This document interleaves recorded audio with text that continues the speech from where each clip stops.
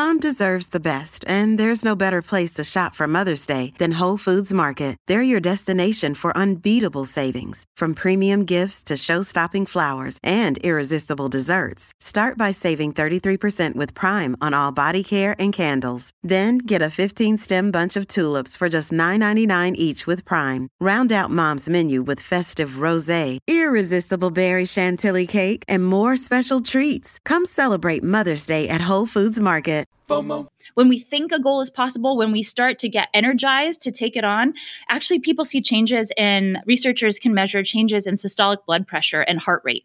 These are two physiological indicators that people are getting ready to go, to act, to do something.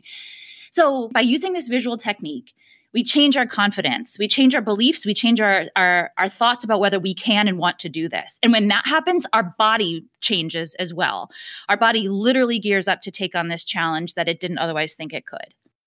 That's Dr. Emily Balcetis, psychology professor at NYU and author of Clearer, Closer, Better: How Successful People See the World. I'm your host, Patrick McGinnis, and this is FOMO Sapiens. With the world spinning out of control, it can be impossible to know what to do and what to miss out on. That's called FOMO, which is short for fear of missing out. How do I know? Because I coined the term, and I'm the world's first FOMologist. And this is the show where I ask entrepreneurial thinkers, people I call FOMO sapiens, how they live and work with conviction no matter what life throws at them. FOMO. FOMO. Welcome back to FOMO Sapiens. It's great to be here with you today. And I have to confess something.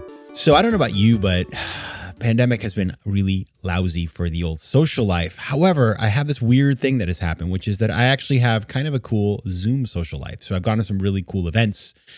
I don't even know how I get invited to these things, but I've been going. And one of the things I do is I go to this thing. It's kind of a big meeting of people online. It's called an influencer event, or I guess influencer dinner, because they used to actually have a dinner thrown by a guy called John Levy, who's going to come on the show later this season. He's a human behavioral scientist, and he brings together a really diverse group of people on Zoom. It's a couple hundred people, and it's this mix of people. You'll have like an Olympic athlete, a scientist, a political reform activist, an actor.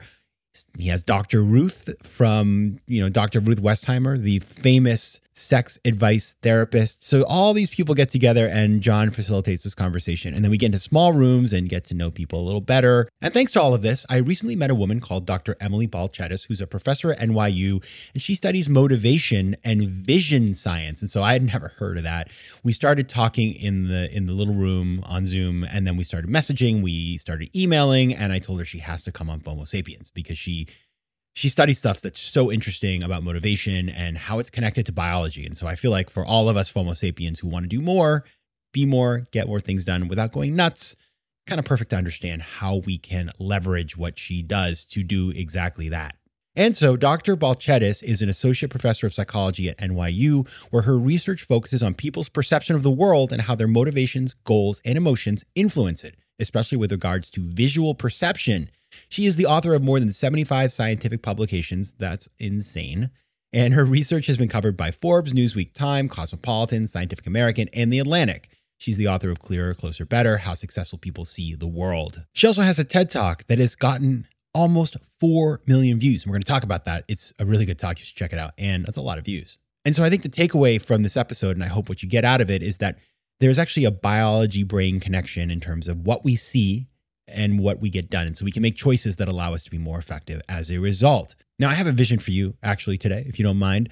Please consider subscribing, giving a rating with stars, and sharing this episode or an episode that you like of FOMO Sapiens with somebody who might enjoy the show. So those are 3 S's: subscribe, stars, and share. Please consider doing so. It would mean so much to me. It helps other people find the show. And now, on to the interview.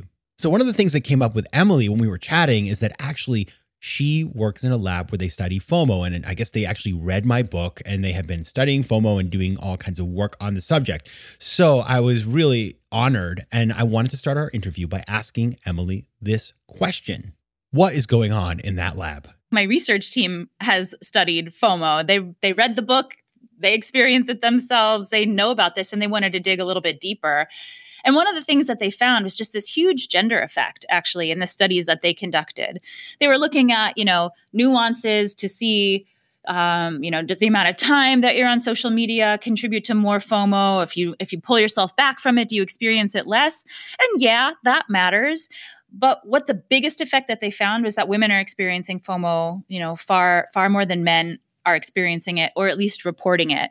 And I think that opens up a whole host of other questions, which is, is the idea of FOMO, sort of gendered and stigmatized, where in the same way that it's, culturally, it's more challenging for men to express a larger emotional profile, is FOMO one of those things that they also aren't really allowed to say that they have.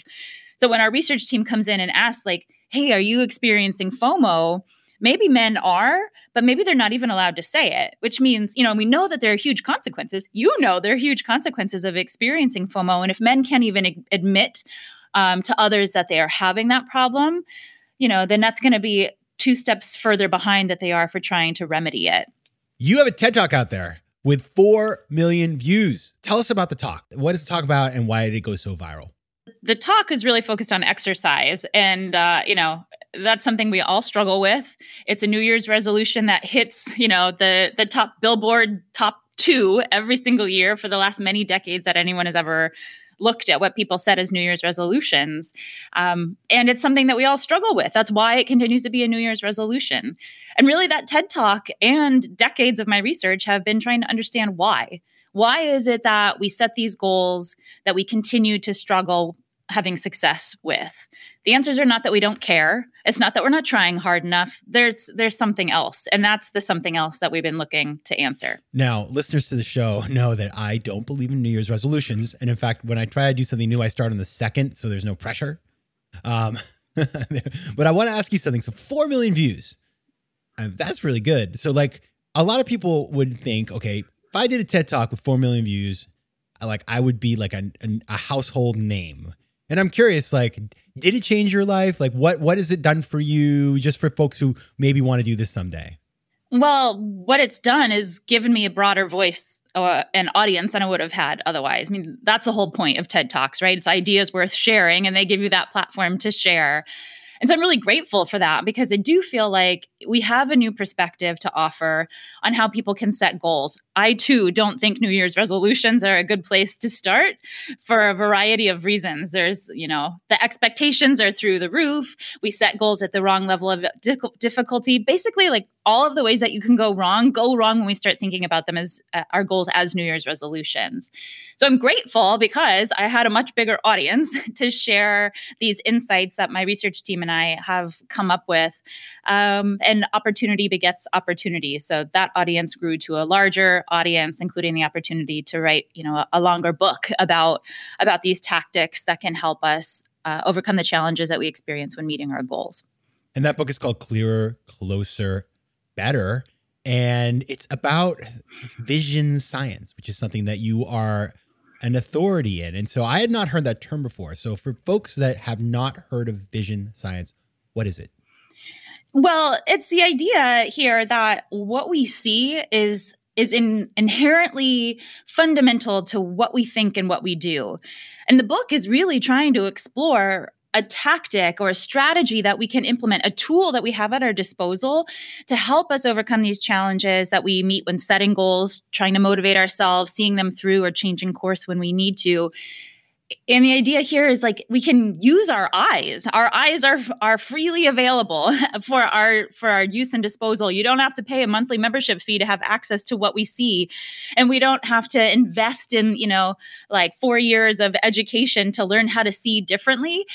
It's about, the book offers 4 tactics for using our eyes to look at the world in a different way that can help open up possibilities that maybe we didn't know about before when we're trying to figure out how to overcome some problems. So you're talking about your actual eyes, not your inner eye or something. You're talking about actually using what you see to become more successful and to get things done, which is, I never thought of this idea before. Okay. And I don't even know what to do. It sounds fascinating. And so why don't you give me an example? Because I'm not sure I quite get it yet. Yeah. I mean, our mind's eye is a thing, right? What we think about, what we can sort of imagine if we're trying to create, a visual in our mind.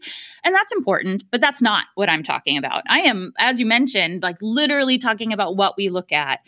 The TED Talk and this whole body of work really started by trying to help people to exercise more efficiently, right? To get more steps in, to go out more often, and to engage in more intense activity once they've gotten their shoes on. We did some of this work first by looking at, what do Olympic athletes do? Let's start at the top. Let's see if there's something special that they do with their eyes. And can that offer some insight to the rest of us that aren't trying to win a gold medal, but just trying to shed a few pounds or maintain a healthy weight? I went into this thinking, all right, when I interview these guys, some of the world's fastest runners out there, when I ask them, where do you look? I expected that they would tell me, oh, I'm keeping track of where the competition is. Like I've, it's almost like I've got 360-degree vision. I'm always aware of where am I at relative to somebody else so that I can outpace them. I was completely wrong. That's not at all what they do. These guys are telling me, I choose a goal. Often it's a finish line when they're sprinters, or for others that are long distance runners, it's like, I choose the thing that I can see farthest on the horizon and I just focus on it. It's almost as if they have just, blinders on. They're sort of immune to what's on the periphery. They have this narrowed focus of attention, kind of quite literally keeping their eyes on the prize. And that's the strategy that they use. So we thought, well, let's test that. Let's see if other people can do that too, can look at the world the way that these Olympic athletes do. And does that help? Does that help them exercise better? So we trained people, here's this finish line that's in sight right now. Imagine there's a spotlight shining just on that and disregard what's in the periphery. And we compared that against what they do naturally. We said, oh, you'll see that finish line there. And there's a bench over on the right, a garbage can off to the left. Just look around the world as you naturally do. When we had people narrow their focus of attention, like the Olympic athletes do, we found that they walked faster. They walked 23% faster, in fact. And they said it took 17% less effort. It hurt less, even though the distance was exactly the same. We didn't change anything about where they were relative to the finish line. We held that constant as experimenters for everybody that we tested. So they walked faster, didn't hurt as much. That's great. Now, when we teach them that and then tell them, now try it for a week when we're not here, with our stopwatch looking at how you do, what we see is that it's sort of what happens is that it defies their expectations. Like, oh, that first experience, oh, that didn't hurt as much as I thought. So they go out for more walks. And each walk, they take more steps. They go farther and they walk faster. So this strategy is amazing because we found that it works for people who are overweight, who are struggling, who may be setting this goal in the first place, or who have constantly struggled with this. This is a strategy that they can use, and they do use, and it improves their performance. It can help people who are motivated but aren't really sure, what can they do to up my game? And because what this change in vision is doing is shaping their psychology. They have a sense of confidence now that they didn't before. It's long lasting. So it's helping them to walk farther, walk faster, increase their efficiency by increasing the intensity of the exercise that they do when they're out there. Tudo bem, meus queridos Fomo sapiens? Now that right there was Portuguese, and as you know, I love speaking foreign languages.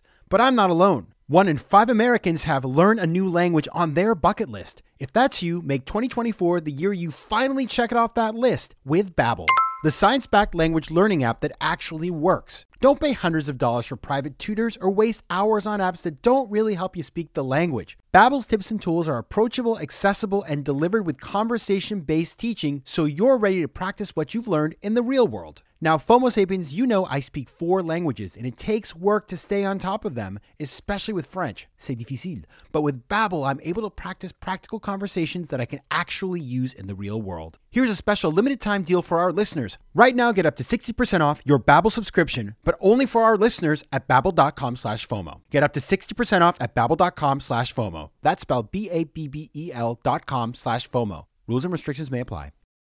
As you're talking about this, it's interesting. I got really fell in love with, on the Peloton app, they do these guided runs. Have you ever done any of those? Yeah, for sure. Okay, so you know what I'm talking about. Like Robin Arson, shout out to you. And I would do them all summer long in New York City on the West Side Highway.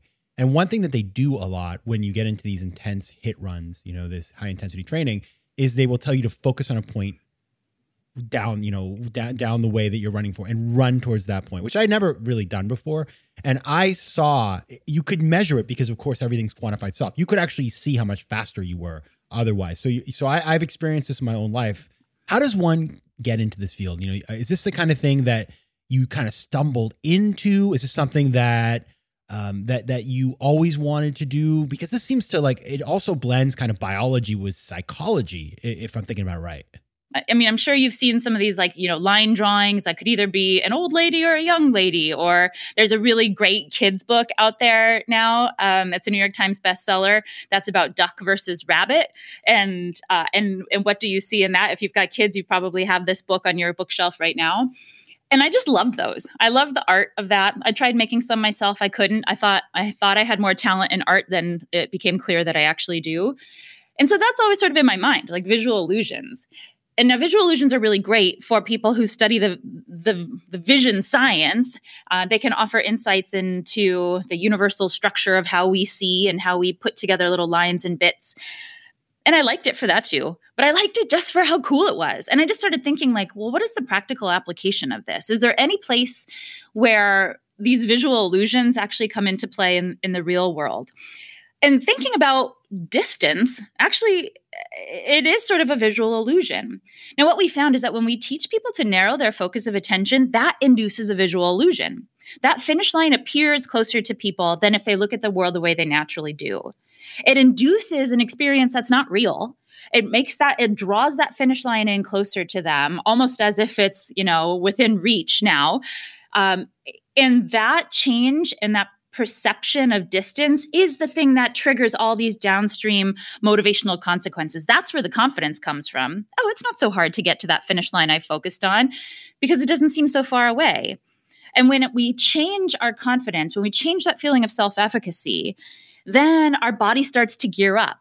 When we think a goal is possible, when we start to get energized to take it on, actually people see changes researchers can measure changes in systolic blood pressure and heart rate. These are two physiological indicators that people are getting ready to go, to act, to do something. So by using this visual technique, we change our confidence, we change our beliefs, we change our thoughts about whether we can and want to do this. And when that happens, our body changes as well. Our body literally gears up to take on this challenge that it didn't otherwise think it could. So I can totally see how you use this with physical activity, whether it's climbing a mountain, running, but there's lots of things we want to do every day that require motivation. So take us to a kind of another example of how we can use this to be more effective in what we do on a daily basis. Totally. Another challenge that proportionally a lot of people struggle with is saving enough for retirement.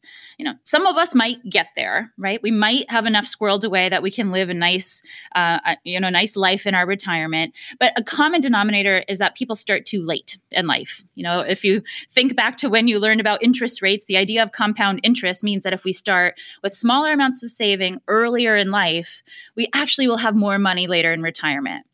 Right? That's a nice thing about the way that our banking systems work. But the problem is that none of us start early enough to really take advantage of what compound interest can do for us. If we put away $50 a month starting in our 20s, that actually can take us further than if we started saving $400 in our 40s. But why don't we do it? Right? The math is there. The numbers are black and white, and economists or analysts will tell us this is the best way to prepare yourself for a really lovely retirement. So I started asking some of my students. They all had jobs. They were on the brink of graduating, just a couple months away. Do you save for retirement? You're in your 20s. This is the time where you should be. You've got money that you could use for retirement. Are you? All of them said no. No one is saving for retirement when they're in their 20s, at least the 60 that I asked. And I asked them why. And the number one reason was it just seems so far away. And that really got me thinking about the exercise studies that we had done and the work that we had done with trying to help people to exercise better. And the answer then also was I can't get that far. I can't walk that far. I can't run that far. It seems too far away. So there were some commonalities there with physical distance that someone would have to walk or run for exercise, and temporal distance, the amount of time that separates me in my 20s from me in my 70s when I'll be retired. That distance just seems so far away, it doesn't even seem relevant. So what's some really cool work out there has done is look to see, well, how can we contract that sense of distance? And will that change whether people want to invest for retirement? And the answer is yes. So I did this little experiment where I took a picture of each of my students. I morphed that picture of them right now with somebody who's famous but much older, like Maya Angelou, Dan Rather, other, sort of celebrities that are out there, but who had decades on each of my students.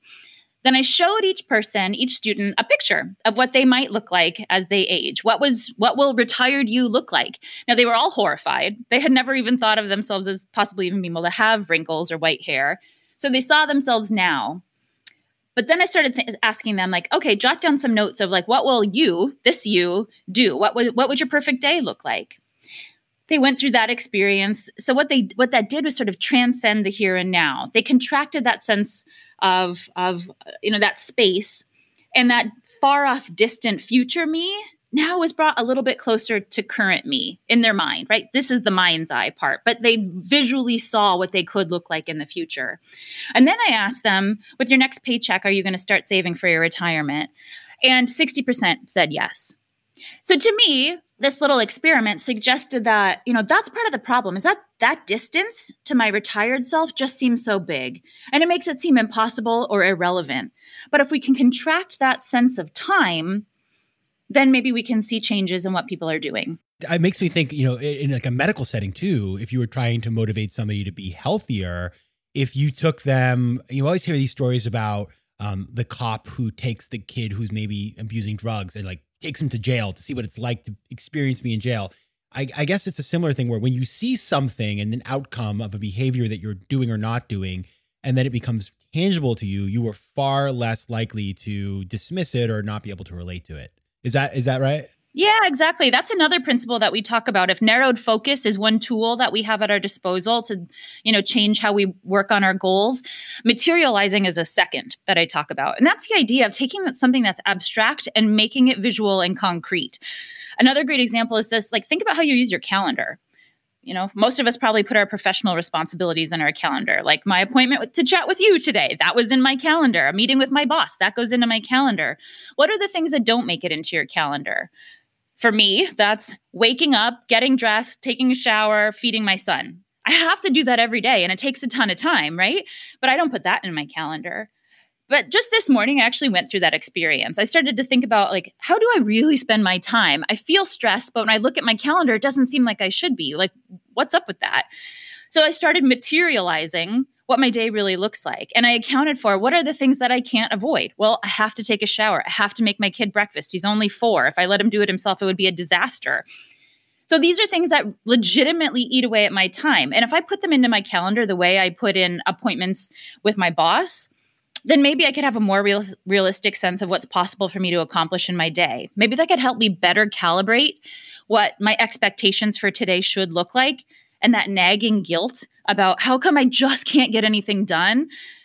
Maybe that'll temper a bit because there's greater understanding of how I spend my time, and I can better allocate it when I'm more realistic about what my day actually presents. So that's the concept of materializing, which is that idea of like, take something that's abstract. What does it look like for a kid who sees a lifetime with drugs and a cop tries to tell him what that could look like? Well, we can do the same thing for ourselves with how we spend our time. That's very powerful. And it reminds me of kind of when people will say like, well, did you ever realize that you spend 23 years of your life on the internet or whatever that is? And you're sort of like, oh my God. So it becomes tangible, materializing. That's a term I hadn't heard before. Now there's so much biology here, and I'm going to ask a question that I don't think it's a stupid question, but it might be. And I'm going to ask it anyway, because why not? If your eyesight isn't as good, then do you have a worse time at these kinds of things? Is there like that connection between having great eyesight and being able to do this stuff? There's really amazing research out there that looks at people who have lost their sight or who never had it in the first place. And again, if you think about, well, like what's happening in their brain, they don't have vision. So do they not have a visual cortex, the part of their brain that processes visual experiences for other people? No, of course, their brain still has it. well, what's their brain doing? Like, is that part just sort of dead? Does it die off? No, it's repurposed, which is so cool. There's, researchers have looked at, have done studies where they take goggles and cover people's eyes for 5 days. And in a sense, they make them blind. And they're certain that no light is getting in. They can't see anything because there's photoreceptive paper on the inside. So if light got in, then it would like trigger the film to indicate. So they know these people never saw anything for 5 days. They're in a hospital. People are helping them live their life and watching to make sure they're safe. And in that time, they try to teach them Braille. These people have never, been able to feel or read Braille before. And in 5 days, they're not reading Shakespeare, but they can discern letters of the alphabet. And they do fMRI scans to see, well, what's happening in their visual cortex when you take away sight from people who've had it before. And what is so cool is that now that visual cortex, the part of their brain that usually processes stuff coming in from their eyes, is now responsive to what they're picking up on their fingertips. It's as if their brain is trying to figure out another way to see, and they're doing it through their fingers. So people who don't have sight, their brains look the same. Every part of it is just as operational, but maybe even a little bit more magical because it's repurposing itself to do something that evolutionarily it was never trained to do. The brain is trying to find a way to see, and they might do it through the fingers, or they might do it through sound. They might do it through smell. The other senses get heightened for people who lose the experience of one. And so nobody has any excuses then. We have to, our bodies will adapt. We will find a way, even if you're wearing Coke bottle glasses. So for people who are listening right now and are thinking to themselves, okay, my eyes are open now, both literally and figuratively. What can we do to employ this kind of strategy to, into our old lives? The way I like to think about it is, the narrowed focus, the materializing, two others we haven't talked about yet, framing and a wide bracket. These are tools in a toolbox. We can think of ourselves like, construction workers. If you're building a house, you're never going to get the job done if you just have a hammer. You're never going to get the job done either with trying to make progress on our goals if you just keep using the same strategy, the same tool. Like maybe that'll get you half of the way if you're lucky, but we need to change up tools to finish the house. We need to change up our tools as we're working on our goals. So I would just suggest when you feel stuck, try something else. And the book in this conversation has suggested a couple other possibilities. When you feel like you're running out of steam and you need an extra push to get over that finish line to close out the last 10% of a project that you never seem to finish up, narrowed focus. That's what's going to help energize us to push us over that finish line. When we're feeling like this just is going nowhere, this is like a sunk cost. I keep doubling down on this project or this line of work, and it's going nowhere and others agree, well, then it's a time to disengage. That's really hard for us to do. How can we see a new way forward then? Well, a wide bracket, taking a step back and, like quite literally seeing a forest rather than trees is a way for us to figure out how can we connect where we are to where we want to be, but using a new path. Right? And there's some great examples of people that have totally changed their career trajectories in a way that might seem like apples and oranges to us, but to them just seems like a different path to get to exactly the same place where I hoped I would be. And they use that sort of wide bracket idea. So try something different. Expand our toolbox. That's what I would suggest. All really good tips, all things that you can start doing today. Dr. Emily Balcetis, author of Clearer, Closer, and Better. Thanks for stopping by. Thanks for having me. This is great. FOMO.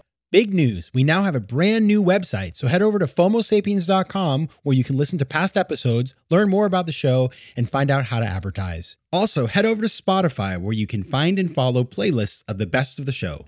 You can also connect with me on Instagram at Patrick J. McGinnis, on Twitter at PJ McGinnis, and on LinkedIn. I'd love to hear from you, so don't be shy.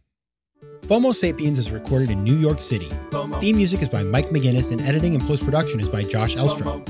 If you like today's show, please be sure to rate it and recommend it to your friends. And as always, you can find me at FOMOSapiens.com and at PatrickMcGinnis.com. To advertise on FOMO Sapiens, reach out to contact@FOMOSapiens.com.